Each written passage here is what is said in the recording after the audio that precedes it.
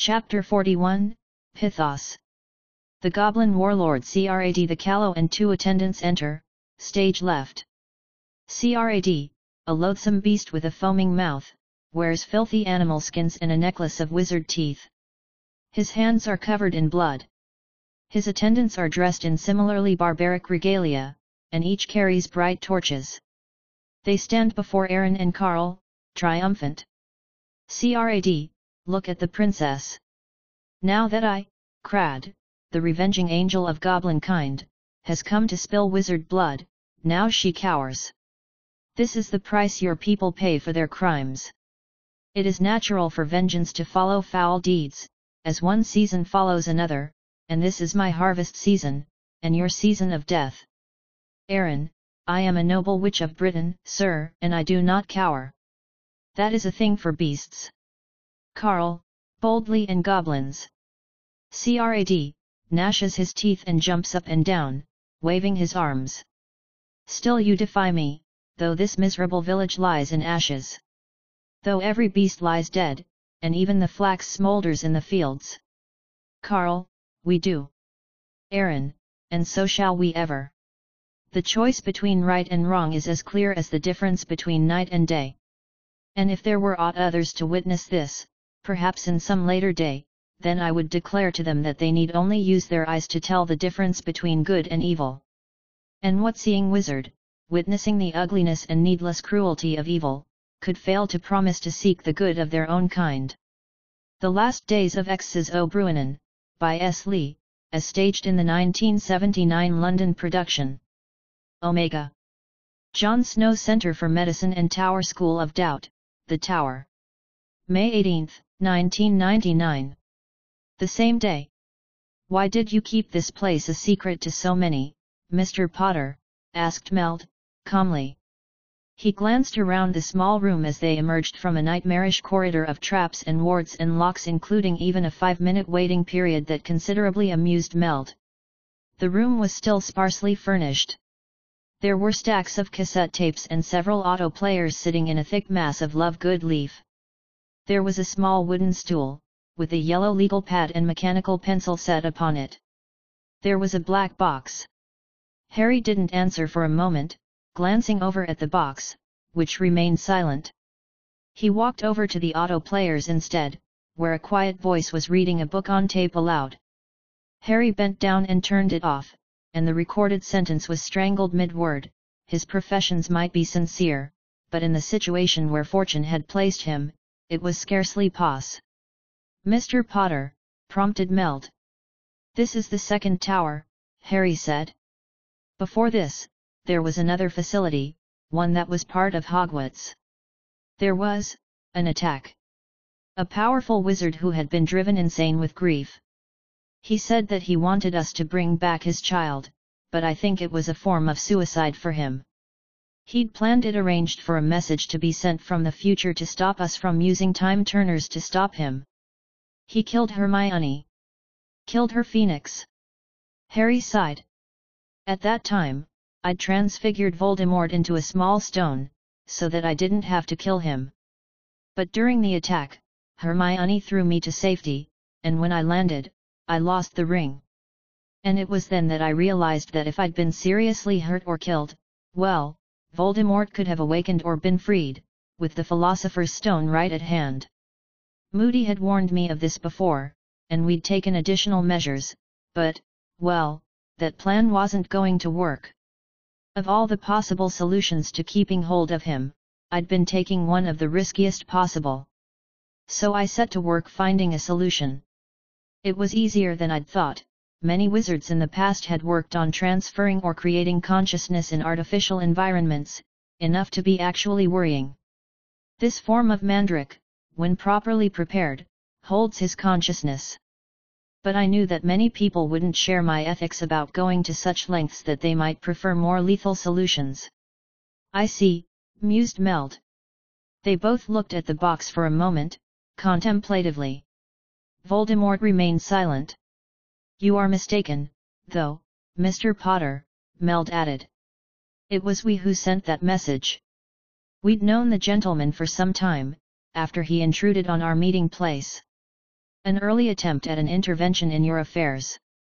Ineffective, I'm afraid, but perhaps that's for the best, now that I consider the matter in hindsight. Harry's eyes were closed, and he staggered to the side. He clutched for the wall but fell short, dropping to one knee. He gasped, "Killed Granville, so many people, sir, I can't." "I'm sorry." Meld shook his head and smiled kindly. He walked over to Harry and bent down, putting a comforting hand on the young man's back. "It's all right, just give it a moment. This is my fault, I'm afraid. I have changed very little in you. Just there is no word. Just your telos. The most important things for you. So there is some conflict. But my alterations cannot be overcome. Fear not." "Fear," said Voldemort, suddenly. Meld turned his head sharply and stood up straight at the sound, but did not appear alarmed. As ever, his expression was pleasant. It suited the older man well. "I am not aping you," continued the voice from the box in neutral male tones. "That is a suggestion." Meld didn't respond immediately. Instead, he walked closer, scrutinizing the black box. After a moment, he said, "I do not accept your suggestion, but thank you for it. You are Tom Riddle? Or is it the more recent name Professor Quirrell that you go by?" "I have had many names," said Voldemort. "Please address me as best suits you." "Very well, Lord Voldemort," said Meld, smiling. "I am a visitor to the tower. You may call me Meld, an old word from my youth." There was a pause, then Voldemort said, "Your implication is obvious. But that is not a credible lie. I will thank you not to insult my intelligence, Meld, if we are to speak." "Oh?" asked Meld, raising his voice slightly to be heard over Harry's gasping sobs, as the young man struggled to control himself. "While I do not know if my faculties have been affected by this prison, I am not yet a gibbering moron," said Voldemort. "Accordingly, I am not credulous enough to accept the existence of such antiquity without rather more proof than that. It is apparent that you have directly interceded to enforce your will on Mr. Potter in some manner. Such an intervention would come at some risk, no matter your abilities. If you took even the most minuscule of risks regularly, even only once in the span of each century, then it is not credible that you would be here, alive. Fate is fickle." The voice from the box formed an artificial chuckle. "On that, you may take my word." "Interesting," said Meld, pleasantly. He did not comment further, but tilted his head to one side. He lifted one palm and stretched it to the box, and whispered some words with syllables as harsh as knives. After some time, Meld lowered his palm and raised his eyebrows. "Ah! This box? There used to be 3 of these. I do not know if the others survive. But this is well. Destroying this one will ensure that, even if the others exist, they are useless for their other purposes." He smiled, gently. Carrie Orden would be amused to see one of her boxes used as a zoo. He leaned forward, reaching out his hand as though to touch the box.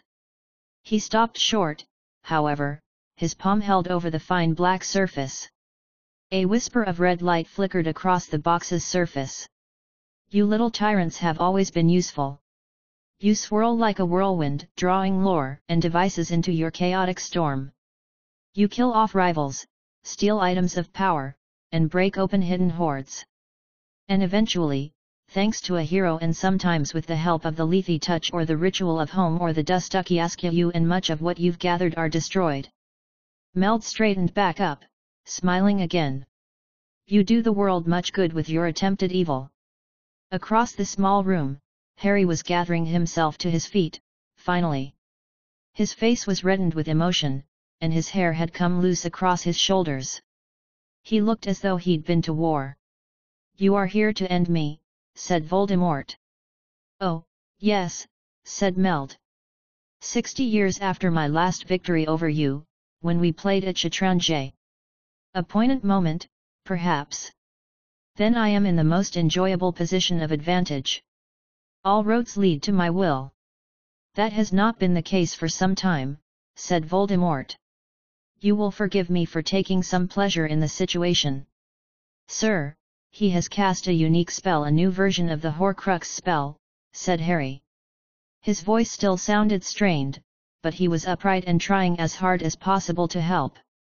If he is killed, or manages to kill himself, or even if he is simply returned to a human brain that the spell recognizes, then his spirit will be free to resurrect in another place. We developed a way to detect the Horcrux network and have destroyed many of them, but many others still remain, including at least one that is far beyond our means at the moment. My contingencies are numerous, laid over the course of many years and reinforced during the year of my return, said Voldemort. The bland voice conveyed a hint of mockery, somehow. With the Goblet of Fire and the Resurrection Stone, two of the most potent artifacts still in existence, I have laid my traps. Meld nodded, smiling pleasantly, and glanced back at Harry. Is that so, Mr. Potter? No, sir. As far as I can tell, Voldemort never had access to the Goblet of Fire, despite what he says, Harry said, slowly. Voldemort made no reply or contradiction. It is locked away in the Department of Mysteries. They consider it Cadmean class, too dangerous to use or research. It was kept in a vault that is inside of some sort of magical lake or pond or something, some security to put it beyond everyone's reach without the line of Merlin, and it has been there for many years, since they stopped holding the Triwizard Tournament. Even I've never seen it, although I did spend some time looking for its companion device or the pieces of it, anyway. Harry held up his left hand, clad like the other in a fingerless glove, and tapped the smooth round decoration that was slightly raised from its palm. Ancient and powerful enough to be effective decoys for the real Philosopher's Stone. Harry paused, thoughtfully, and a drop of sweat trickled down the side of his face. He added, but I suspect that the professor only said this because he wanted that information, since he anticipates going free once killed. And will he, Mr. Potter? Asked Meld, gently. Some time ago, some researchers with the Tower and the Unspeakables, Mafalda Hopkirk, Dolores Umbridge, Luna Lovegood, Basil Horton and Nemanja Salier readapted a dark detector to be extremely sensitive and able to detect even the weakest of magical energies. It didn't have much initial use, since in any magical area, the background magical energies would swamp it. But more recently, we developed that, Harry answered, pointing at the Lovegood leaf. It consumes ambient magic in the air. It's proven to be useful in allowing us to employ Muggle devices alongside magical ones, sir, but when combined with thermometers, we are able to trace even very faint magical connections such as flow networks, or a network of Horcruxes. He has many, but he is now separate from all of them except the Resurrection Stone, since they are all outside of the Tower. This is a world apart. But while the Resurrection Stone or any other Horcrux is present in the Tower within the mirror, yes, he could go free. It is best not to kill him, sir. These are things I saw in Mr. Potter's mind, Lord Voldemort, and all quite true, said Meld, turning back to the box. You might understand why I was interested, since you have correctly divined that I implied a rather greater age than is strictly accurate. There was a long pause. Lord Fowl, said Voldemort. Archon Heraclius hero, corrected Meld, still smiling. But yes, I am known to history as the Slithering One or Lord Fowl, thanks to the very effective tales of 4 famous witches and wizards. Harry was staring openly at Meld, awe and disgust and pain all in combat on his face. You're Herpo the Fowl, who invented the Horcrux spell. Who fought Rowena Ravenclaw, Godric Gryffindor, Salazar Slytherin, and Helga Hufflepuff. Yes. Good people, all, or rather, well-intentioned. But even then, in my youth, I saw further than such as they. I knew the dangers of willwork broaching other worlds and inviting them into our own. Even then, I could not understand why so few wizards understood the lessons of Atlantis. Meld shook his head, ruefully. The great school of Hogwarts had been prophesied indeed. Prophecy was perhaps the very thing that led those 4 to band together, for what else but great glory and great threat could have done so? And so I attempted to intervene. A mighty stronghold of magical education and research was not in the best interests of the world, and I wished to save us all, said Meld, agreeably and without a trace of pride. You failed and died, if the stories are true, said Voldemort. Yes. But I was not gone, thanks to some precautions. And my efforts were noticed by another, replied Meld. But of that we shall not speak. Very well, said Voldemort. Then your purpose remains the same? I wonder if Mr. Potter is still able to appreciate the irony? Are you intact in there, behind this spell of control? The Lethe touch, said Meld, helpfully, smiling again. I have read of it, said Voldemort curtly. So, Mr. Potter, do you see the irony? Yes, Professor, said Harry, closing his eyes once more and wrapping his arms around his stomach. It's me. And I can see the irony. What is the irony? Asked Meld, curious. We have the same goals, maybe even many of the same values, sir, said Harry. Or rather, I have one goal now, to serve you as best I can, but before. Meld shook his head and waved his hand dismissively. I understand, it's all right, he said. You mean that we both wish to save the world. And yet you fundamentally disagree, Mr. Potter. It is not a question of truth or evidence, is it? Asked Voldemort. You have the same purpose in the same world, and yet you disagree. And how was that disagreement resolved? With force, said Harry, reluctantly. My mind was altered against my will. Meld glanced with interest back and forth between Harry and the box. I do not understand the messages hidden beneath the surface, here, but I have observed your minions often enough, Mr. Potter, to know that you have no objection to force. You have several individuals in your employ whose efforts are directed almost exclusively to force stunning muggles and providing them with new memories as you deem fit. Weaponizing cognitive dissonance, said Harry, nodding again, even more reluctantly. But the professor is offering me a lesson on dominance, not ethics. I see, said Meld. Well then, I believe we have spent enough time at this. Enough time here. He adjusted the front of his simple robes, and looked around them. This is a threat that you did not have the heart to end, a threat that you still call Professor. A threat that has managed to worm within your heart and mind, despite being imprisoned and powerless. The world has nothing to gain from this creature's existence, and much to lose. Meld did not appear saddened by his words, but neither did he seem happy or even cold. Rather, he spoke with a quiet and inoffensive resignation. Unless you have something else you wish to say, Lord Voldemort. Will you entertain argument? Asked Voldemort, calm in his own right. I will listen to anything you wish to say, but no, I will not change my mind, said Meld. I am sorry. You are too dangerous, and your restraints are too uncertain.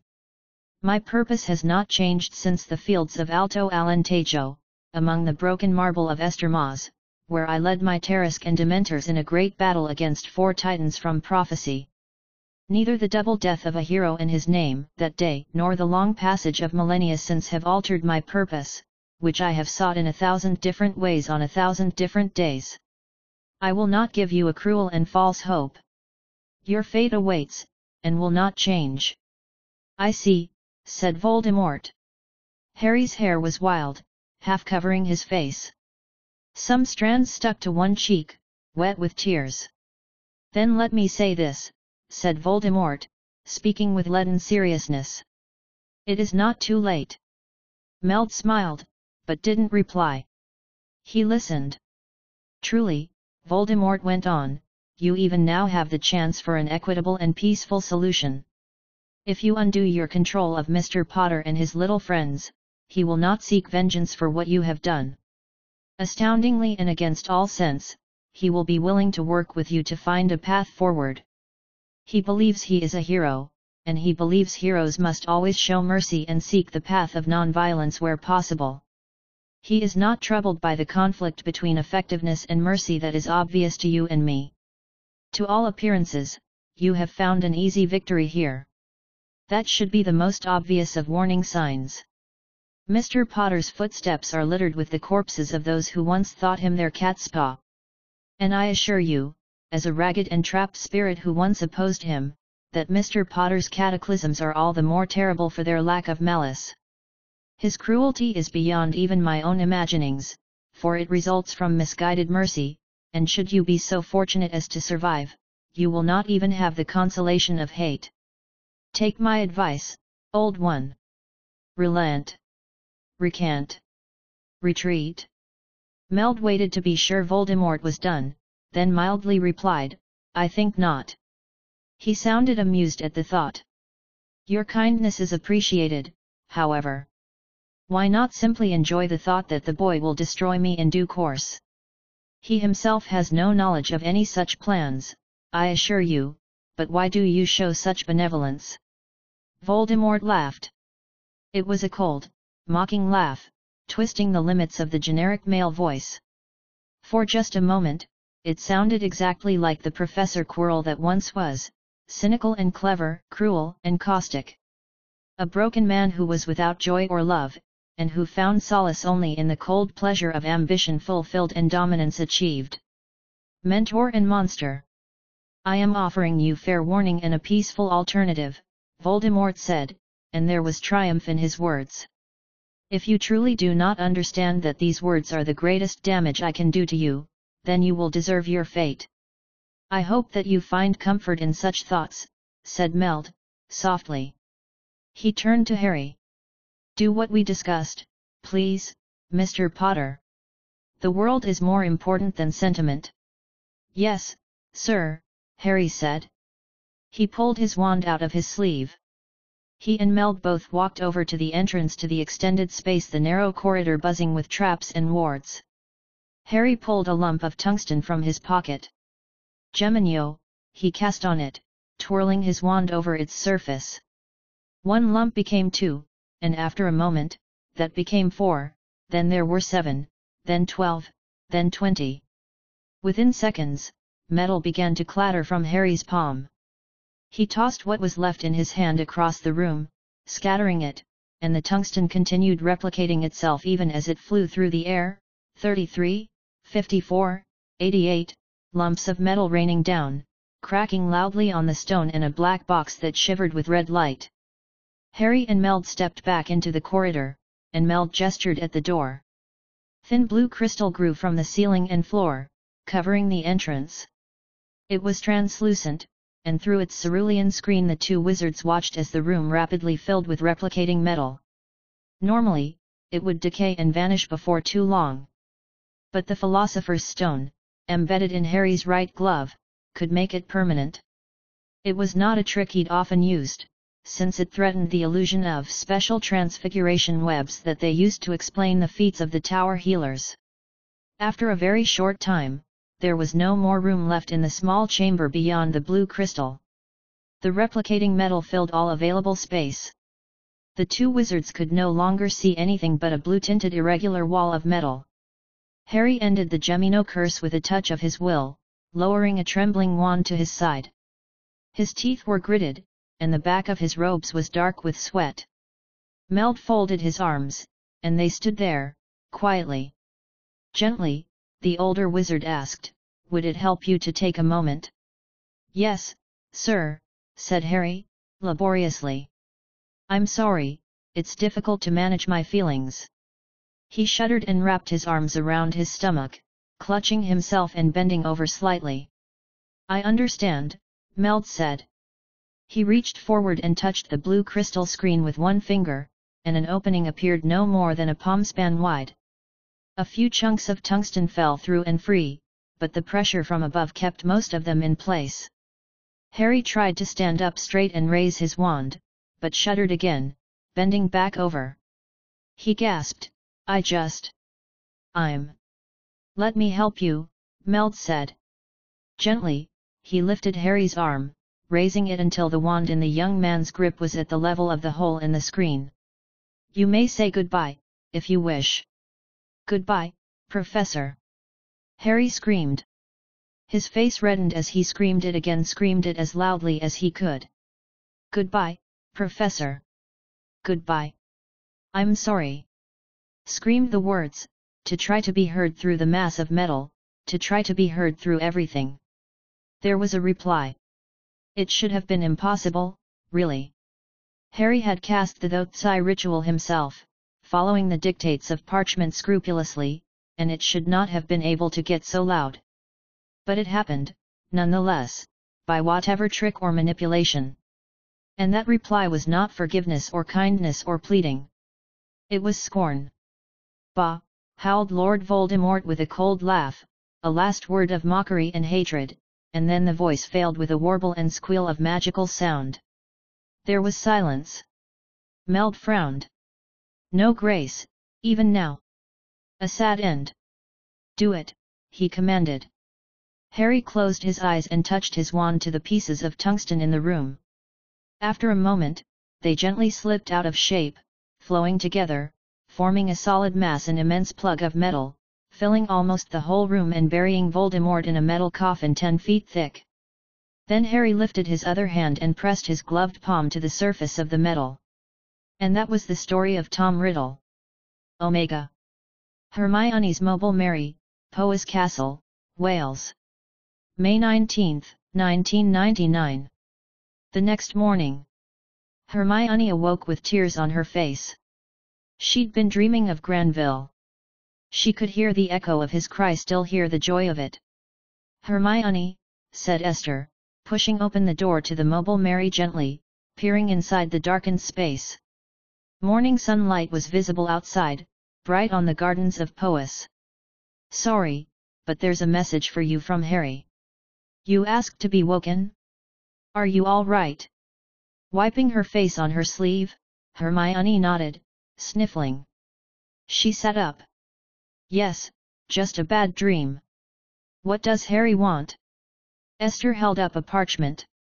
Nothing serious, it seems like, he just wants you to come around. Says he has someone he wants you to meet. Pi rho nu mu nu gamma rho zeta epsilon sigma kappa omicron nu pi chi theta omicron nu phi lambda nu theta rho pi omega nu. Nu sigma phi iota nu tau epsilon kappa alpha nu kappa alpha tau epsilon rho chi alpha lambda epsilon pi omicron pi nu omicron iota omicron. Nu omicron sigma omega nu tau rho gamma alpha lambda omega nu, alpha tau nu delta rho sigma iota kappa rho alpha delta omega kappa alpha nu. Alpha psi alpha gamma rho nu kappa tau eta tau iota beta rho omicron kappa alpha gamma eta rho sigma kappa omicron upsilon sigma iota nu. Lambda gamma upsilon nu chi epsilon rho epsilon sigma iota pi theta omicron upsilon mu gamma alpha pi mu phi epsilon lambda omicron sigma alpha. Sigma kappa delta alpha sigma. Nu theta rho pi omicron iota delta mu sigma alpha tau omicron kappa delta epsilon alpha lambda upsilon gamma rho. Mu omicron nu eta delta alpha tau theta iota lambda pi nu rho kappa tau omicron iota sigma iota delta mu omicron iota sigma iota nu. Nu delta omicron nu mu iota mu nu epsilon pi theta omicron upsilon pi chi epsilon lambda epsilon sigma iota nu, omicron delta theta rho alpha zeta epsilon. Xi pi tau eta. Pi rho sigma theta epsilon nu gamma rho pi lambda alpha beta epsilon pi mu alpha pi theta omicron iota omicron. Alpha gamma iota chi omicron upsilon lambda sigma iota delta iota nu epsilon phi epsilon lambda eta gamma epsilon rho tau alpha omicron. Lambda alpha delta mu upsilon rho alpha lambda upsilon gamma rho kappa alpha tau nu theta rho pi omicron upsilon lambda eta tau alpha iota. Pi lambda epsilon eta mu nu gamma rho gamma alpha kappa nu, pi lambda epsilon eta delta theta lambda alpha sigma alpha. Nu omicron sigma omicron iota delta nu theta rho pi omicron iota sigma iota nu phi mu rho, alpha delta pi nu upsilon kappa tau. Alpha tau mu alpha tau omicron iota phi omicron iota tau sigma iota kappa theta nu eta tau omicron sigma iota phi rho omicron upsilon sigma alpha iota. Sigma iota gamma, pi epsilon phi omega nu xi epsilon lambda epsilon tau omicron mu eta tau epsilon tau alpha zeta epsilon. Omicron tau omega Omicron tau iota pi eta sigma tau iota delta iota nu Omicron nu xi alpha lambda alpha sigma theta alpha iota. At first the tribes of men had lived upon the earth, apart and free of evils and of tiresome toil and hard diseases, which have brought to men their dooms. Because by hardship mortal men are quickly aged. But with her hands the woman raised the jar's great lid, released all these, devising grievous cares for men. Alone there, hope, in her indestructible home, remained within, beneath the lip, nor by the door.